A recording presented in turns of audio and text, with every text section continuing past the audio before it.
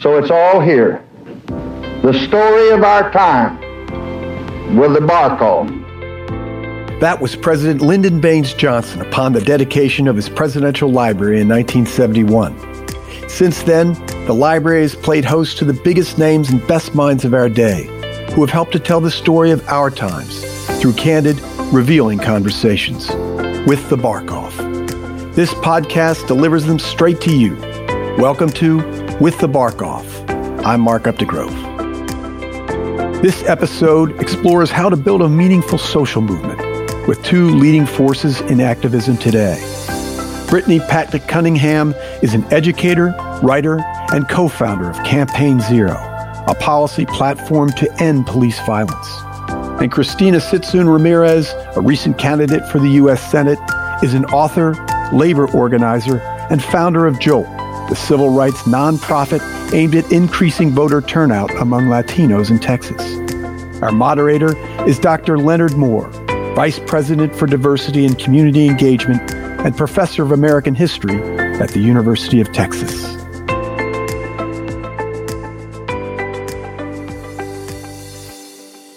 So I'm going to start the first question, and Brittany, we'll give it to you first. What was your sort of introduction to social activism? Was there a moment you can recall where it just hit for you? Well, first of all, I'm just deeply honored to be here, and I'm excited about what I know will be a positively provocative conversation. Okay, I like that.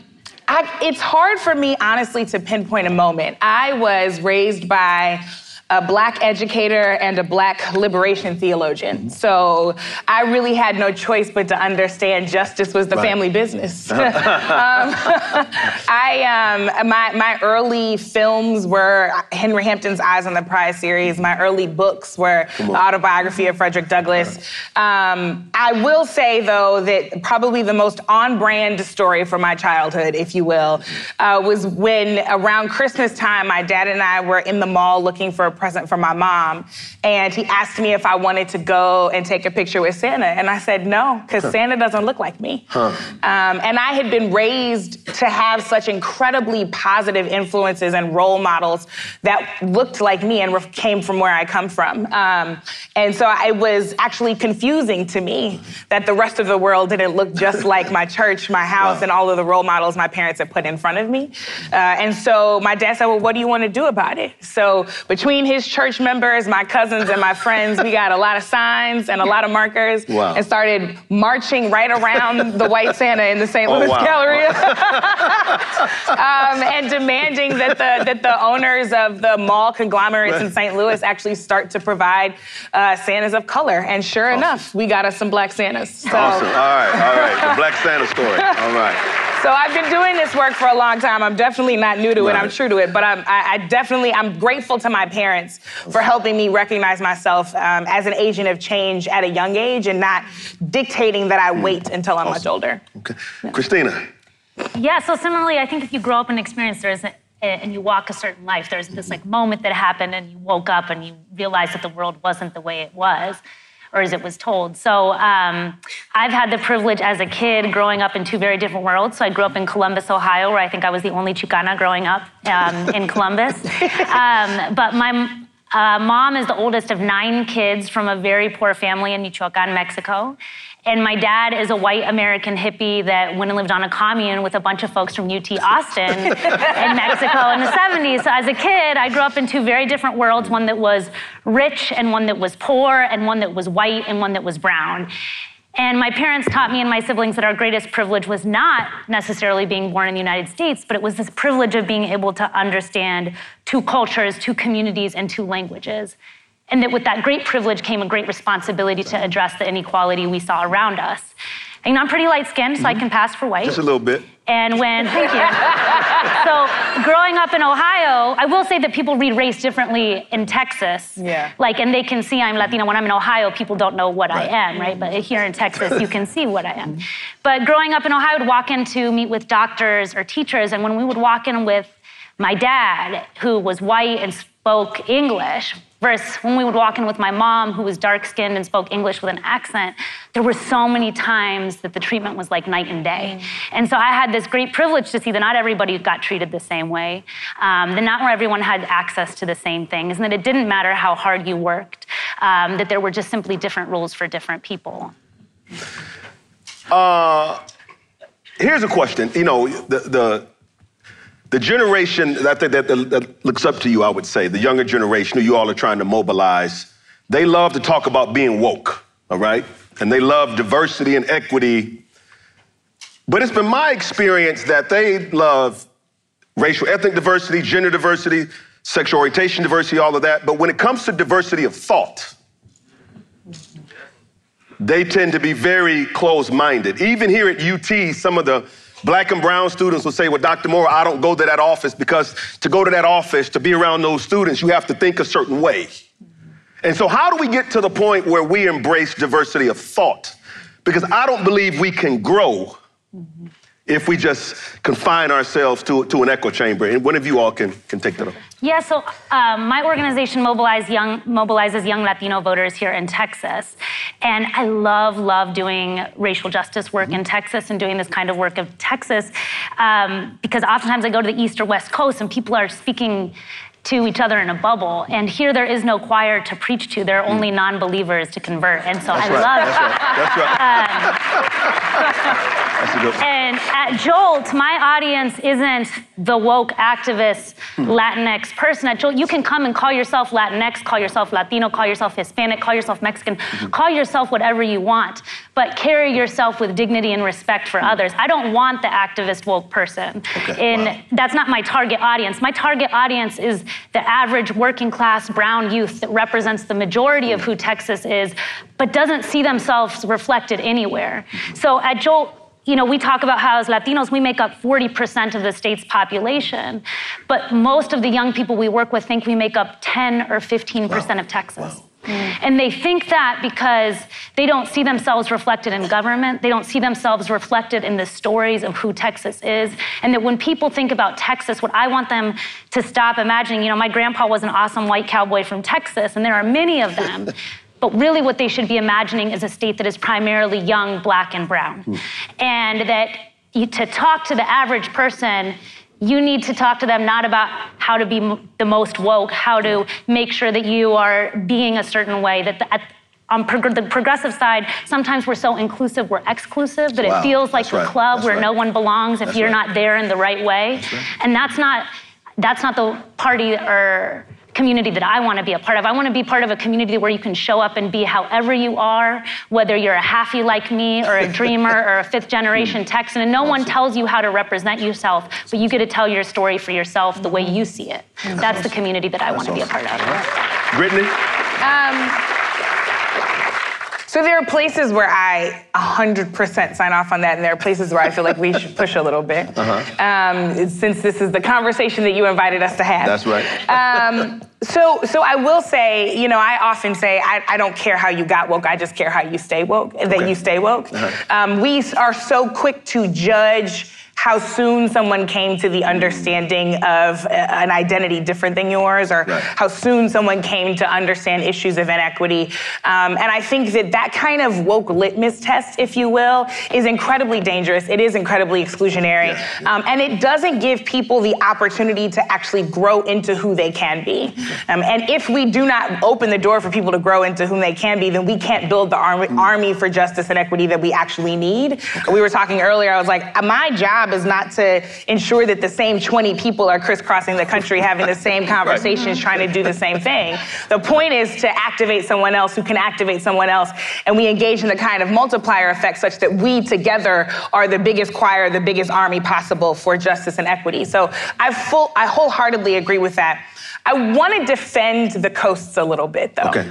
Because, and I say this as a Midwesterner, but I have been on the road for 6 days now, 5 cities. And before I was here, I was home in St. Louis. And when I'm home in St. Louis, when I land at Lambert Airport, there is one language that comes over the loudspeaker. One, it's English. When I land in DC or in New York, there are 4 languages, 5 languages that come over that speaker.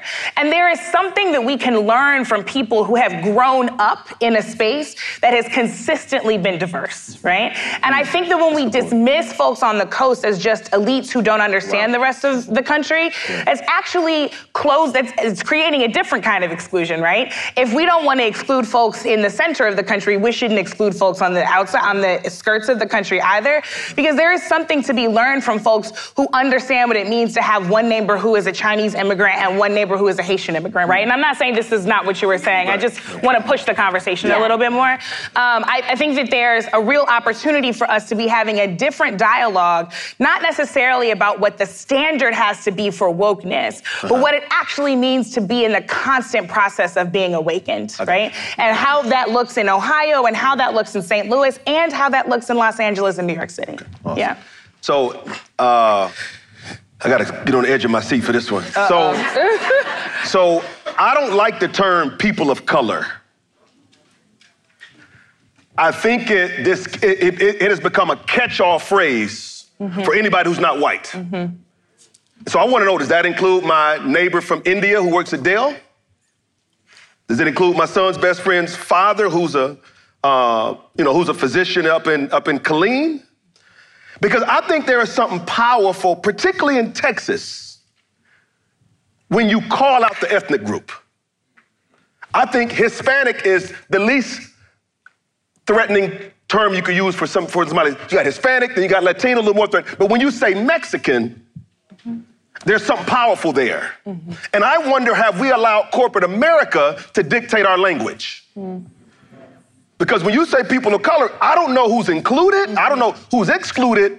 And so I just like calling out the ethnic groups because the experience of a Vietnamese American in New Orleans is totally different than somebody from India living in Silicon Valley. So, you know, language is imperfect. And it is ever changing. So I'm less concerned about the words that we use. I'm much more concerned with the actions that we take and recognizing that it is one of the great tactics of white supremacy to continuously divide people of color. And I can recognize our differences and pledge to stand with you so that together, as the global majority, we can create a world of equity. Got it. All right. Christina, you want to, or she summed it up well? Well, I mean, I think here in Texas, it's important to understand that, again, Texas is not the way we imagine it, that it's majority people of color. And similarly, yes, the words are not always, don't represent the diversity within our communities and don't represent the diversity of stories. But I think what is important is there's a lot of, like my mom, she didn't fully understand she was a person of color. She knew she wasn't white, but she didn't know what her experience was. And I feel like a lot of Latinos that I know, we talk a lot about our experience through the lens of immigration and don't talk about it through the lens of race, because that's the way we're taught to talk about it. In this country, the number one issue that you talk about Latinos is immigration. But I don't believe that the debate we're having on immigration is actually about who has green cards or who came with the right papers. That whether they're trying to rescind the rights of dreamers, undercount immigrants and their children in the US Census, or cut legal migration in half, that at the end of the day, we're having this debate because the majority of immigrants are people of color. Right. That they are afraid of our voting power and our ability to transform this country. So I think it's important. At Jolt, our main frame is brown is powerful. And you have to understand that most Latinos in Texas 87% of us are of Mexican descent, another 10% of us are Central American, so most of us are mestizo, indigenous, and European blood mixed. And so for us to own that our primary form of discrimination is not actually through the lens of immigration, but through the lens of race, and that's a longer term struggle, which then means we have to be in solidarity with other communities of color, I think is really important. Yeah. Let me talk about, y'all enjoying this? Yeah. All right, okay.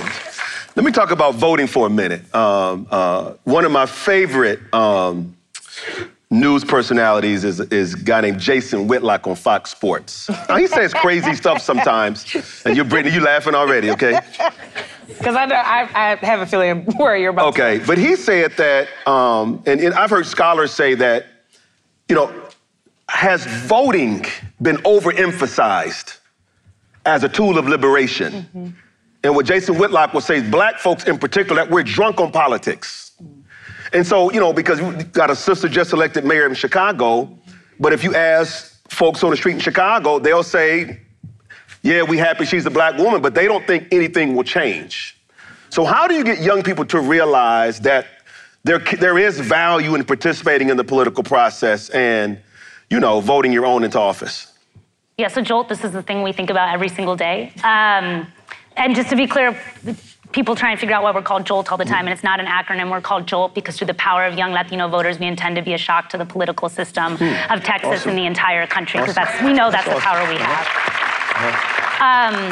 So, I believe that voting is not the most important civic duty you can do, but I think it is the most basic thing you must do. And so I think that that's our starting place. And I also think that, to me, democracy, even in its original form in this country that excluded black folks, excluded native folks, that excluded women, that it was still a radical proposition at the time that white land-owning regular men could decide to elect people based on the merit of their ideas. And that we have always had to work in this country to advance the idea of radical democracy. And that especially in this moment and in this state, you can't talk about democracy and race, and you can't talk about economy and democracy separate in my mind. Okay. That nearly 70% of Americans don't have more than $1,000 in savings. And as we talk about this presidential election coming up, to me, it's not enough to just say, I want a person of color, or I want this kind of person in office. I think people want representation because your lived experience can guide you sometimes to different policy solutions.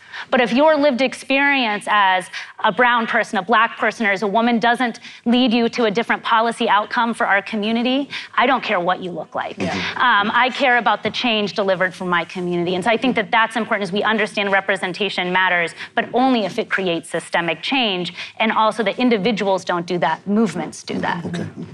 I think part of the challenge, I agree, and I think part of the challenge in voting, especially when you look at some of the apathy around it, is not a desire not to be active, right? Because I know plenty of folks who decided that they were going to abstain from voting, who were still at every protest, who were still at every city council meeting, who were still at every police and fire board meeting, making sure that they were engaging in the kind of accountability work that citizens are called to do. But they feel like if we could vote our way to freedom, then we'd be there already. And that is a legitimate frustration, right? Yes. And the fact of the matter is, if we haven't actually listened to those folks and we just try to condescend them into voting, then we're missing a really, really important lesson for ourselves. So I agree. I think that voting is absolutely necessary, but it is one tool in an entire toolbox. And if we're trying to live in a house and build it at the same time, then our responsibility is to use every single tool at our disposal. We don't get to just vote. Once we vote someone in, how are we holding that person accountable? Yes, you are the best candidate that was presented to me, but how am I making sure that you actually show up for the things that I care about? In St. Louis County, Ferguson activists were able to oust the county prosecutor that failed to indict Darren Wilson. Darren Wilson is the officer that killed Michael Brown Jr.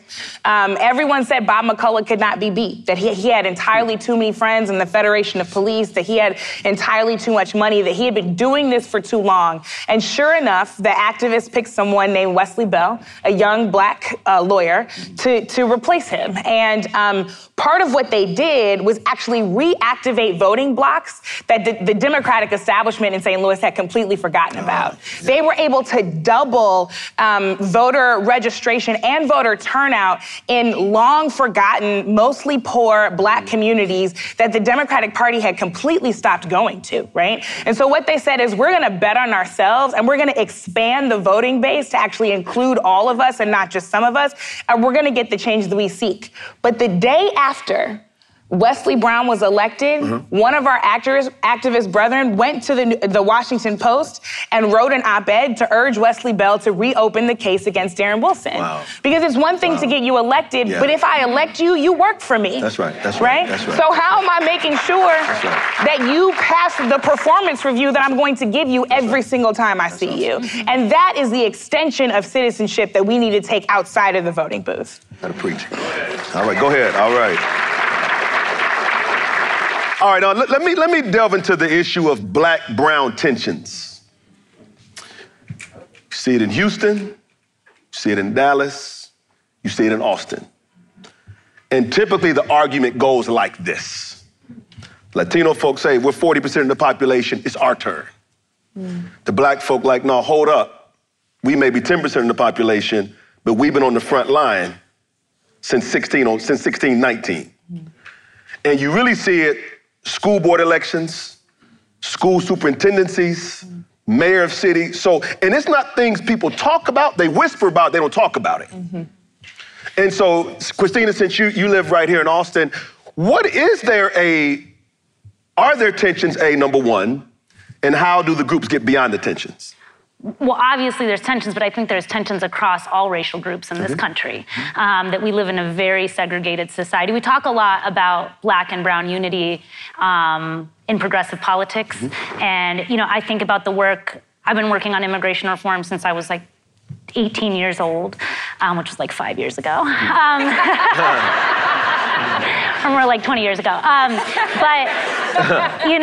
I think that a lot of the failures that I think we made is that we didn't talk about race explicitly, that we assumed a lot of solidarity, not just with other black folks, but with other brown folks in our community. And we didn't we spent the last 2 decades trying to prove to white folks that we were suffering. And we didn't actually go have the conversations with black folks about, what's your struggle? It's like organizing 101. Right. Go talk to people about their issues before you go talk about your own. And we didn't do that. And so I think that that's the big failures. And those tensions are real in this state. But I also don't think that there's something that we can overcome. Like Jolt spends a lot of time talking to our members about black and brown unity. About, for example, when children were being separated from their parents at the border here in Texas, that we were not the first people to experience that in this country.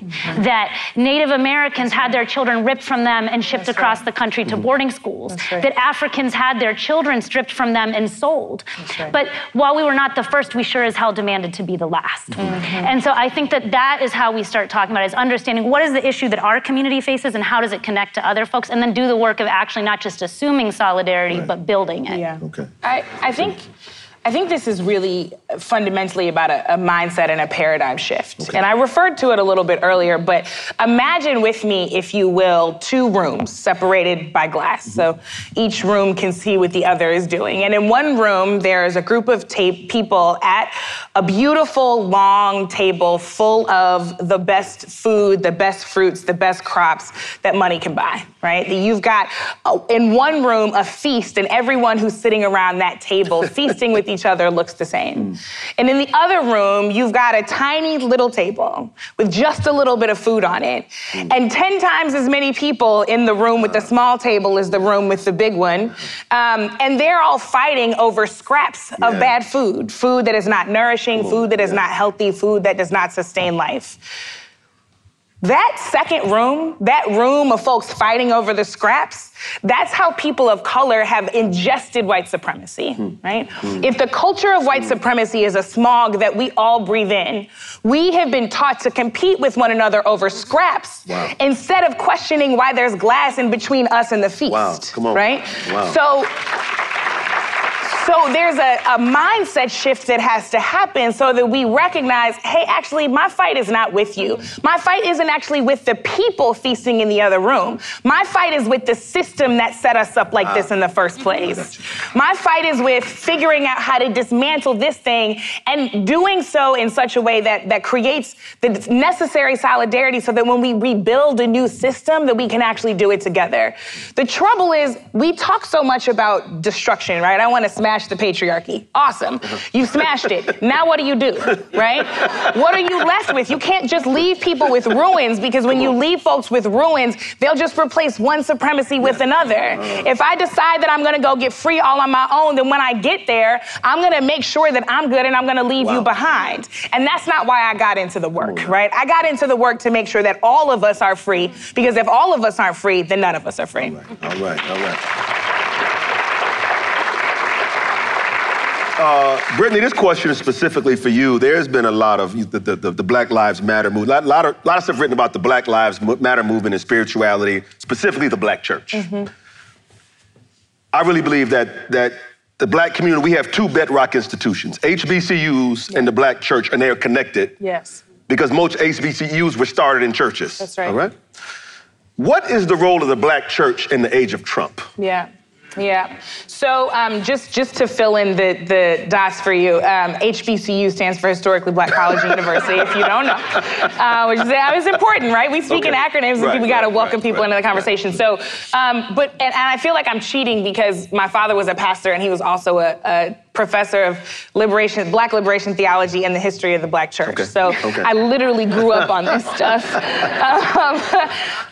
Historically, the function of the Black church was not only the safe space, but it was the brave space, right? Mm-hmm. So the legacy of prophetic preaching requires that you speak the truth of people's pain, that you speak the truth of the cause of people's pain, and that you present a solution for liberation and freedom, right? That those are the three things that as a leader in the Black church, you are always supposed to say from every pulpit that you have.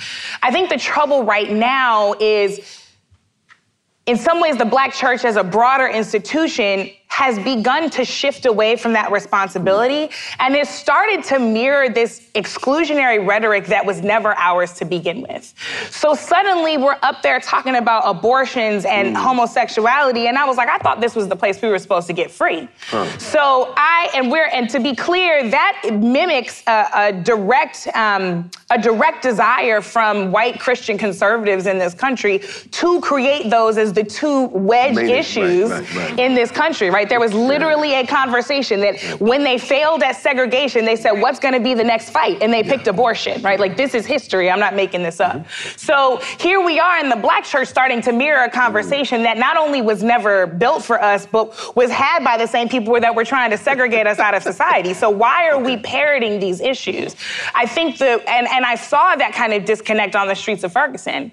I saw young people coming out, and, you know, when we came out in Ferguson, we weren't wearing our Sunday best and we weren't singing "We Shall Not Be Moved." We were wearing protest tees and we were listening to Lil Boosie, right? And that was a different Who just got arrested yesterday, by the way. You know, we can have a whole 2 hours up here about Boosie, but we're gonna leave that alone. But there was another generation saying this is the way that we want to express ourselves, and there was an older generation that was saying, but you're expressing yourselves the wrong way. But how soon we forget, because when the older generation was young and they were expressing themselves, their parents said, you're expressing yourselves the wrong way, right? Brittany, hold right there. Christina, the generational piece, how do you deal with it? The older generation. You know, I was just at a thing where a young woman was like, what do we do with the older Latinos that won't give us a space? And I said, well, why don't you run for something? Like, I believe in, like, giving respect to my elders because I'm here because of them. But I also think, like, if you look at the Latino community, most of us are young. And our power and potential lies with young people. By our next election here in Texas, 1 in 3 eligible voters is under the age of 30. It is the largest voting bloc. It's the most progressive. It's the most diverse. And JOLT is part of an initiative to register 300,000 young voters leading up to the 2020 election, which will account for about 1 in 2 people registered in the state of Texas. But I think it has always taken the courage, the bravery, and the imagination of young people to transform our country. And I really do believe that in this political moment where we're having a conversation about race, and you can't divorce race and democracy in this moment of our nation's history, that I really do it's going to be a young and diverse Texas that transforms the politics, not just of this state, but the entire country, and ends the politics of hate. And you have to give space to young people to be able to act out their imagination, their courage, but young people also need to give respect to their elders. I don't think we have to ask for permission. I think we just go build and do it and invite people to come along the way. And so that's how we understand our work at JOLT. Yes, we're primarily focused on young people because that's where we believe our power and imagination and creativity lies.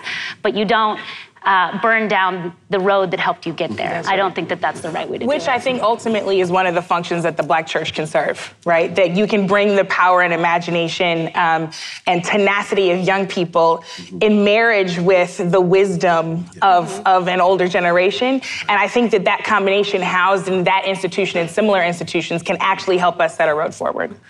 What do you all do for self-care? I mean, I know you all are super busy in this monumental vision that God has given both of you. What do you all do to take care of yourself? Well, I have a child, and my child makes me stop. Like, he makes me stop. Before, Jolt is the second nonprofit that I started. I started another nonprofit in my early 20s organizing undocumented workers.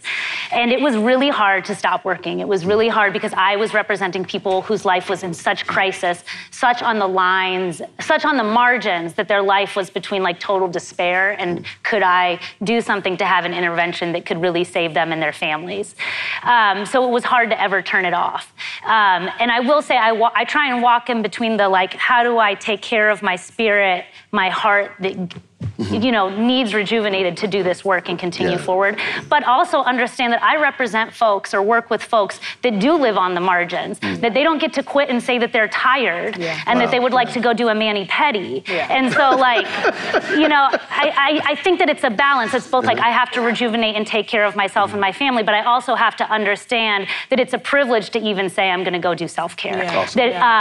That for the poor and working class folks that I work with, that is not an option that they have. And the other thing, as I say, is like, I talk to a lot of young people that you have to be very clear about your purpose. That it's really hard in this work to not doubt yourself. It's hard, especially if you grow up and you don't see anybody like you in these positions, and that you will be consistently underestimated from the people around you because if you're young, if you're a person of color, if you're a woman or you're queer, whatever that is, and that you have to not fall into the trap of believing them. And so I tell this story really quickly about I carry the words of my mother because in my first few years, I said, I'm going to quit. I'm not meant to be a leader. I don't think I'm strong enough. I don't think I'm smart enough. I don't even think I'm Latina enough to do this work.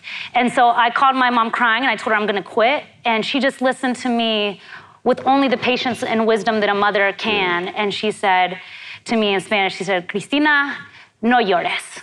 Pero más importante que eso, no te dudas a ti misma. Porque tú, mija, naciste para esto. And so she told me, Cristina, do not cry, but more importantly, do not doubt yourself because you were born for this. And so I carry those words with me that if I was not the person to step up, maybe my community would not have won all of the things that they did. And so I put up with the BS sometimes because I know that there is a greater purpose and it's not just about me, but I do try and replenish my soul with my child. Brittany, last question for you. Let me pivot a little bit. I believe every leader deals with rumor, ridicule, and resistance. How do you handle criticism? Because some people think leadership is sexy. No. Right? Okay. I mean, there are sexy elements. Let me not be ungrateful. How do you handle criticism, particularly from people you're trying to help? I mean, one, I hold on to the good moments. I mean, you all, I rode over here with Mary Wilson of the Supremes. I don't get to complain. I rode over here with the legend. It's like, oh, I gotta go to work. I'm going to work with Mary Wilson. It's fine. So it's a couple of things. One is I think perspective matters, right? There is a whole lot of bandying about in the historical record about who started this chapter of the movement. And I say this chapter because this is a generations-long struggle. And I'm like, Michael Brown started this movement. Trayvon Martin started this movement. Sandra Bland started this movement. Ayanna Jones started this movement. There are people who do not even get to live the struggle anymore. So I don't get to lose the perspective of them or the family members that lost them and were forced into this struggle, not by their choice, but by what was taken from them, right? So I think that's the first thing. The second thing is that I am very clear that I had a purpose before anybody had an opinion. Come on now. And I could not agree with you more. And I have spent a great deal of time in prayer and meditation, and I try to renew that commitment to be still and to listen to the voice of God every single day, because there is no door that somebody can close for me that God has already opened, right? That's right. It literally doesn't work like that. So if I recenter myself on the source, I can tune out and drown out and silence all of these other folks who frankly are speaking to me out of their own pain, out of their own oppression, out of their own baggage, and that's not mine to carry. The last thing is, and it is again a spiritual connection, I allow myself to be weak. Because what I know from my book of faith is that God's strength is made perfect in my weakness. And I'm actually, like, I'm not the one talking to you right now. Every time I get on anybody's stage, what I do is I ask God to move me out of the way and to stand front and center, to be my words, to be my voice. So I'm not speaking to you right now. God is. And therefore, I'm like, break me, open me on up, make me as weak as I can possibly be so that I am forced to surrender this work to you, because justice is divine, and I believe that he's the one that actually is going to make it come to pass.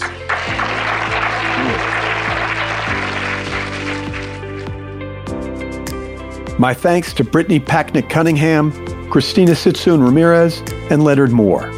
To our sponsors, the Moody Foundation and St. David's Healthcare, and of course to you for joining us.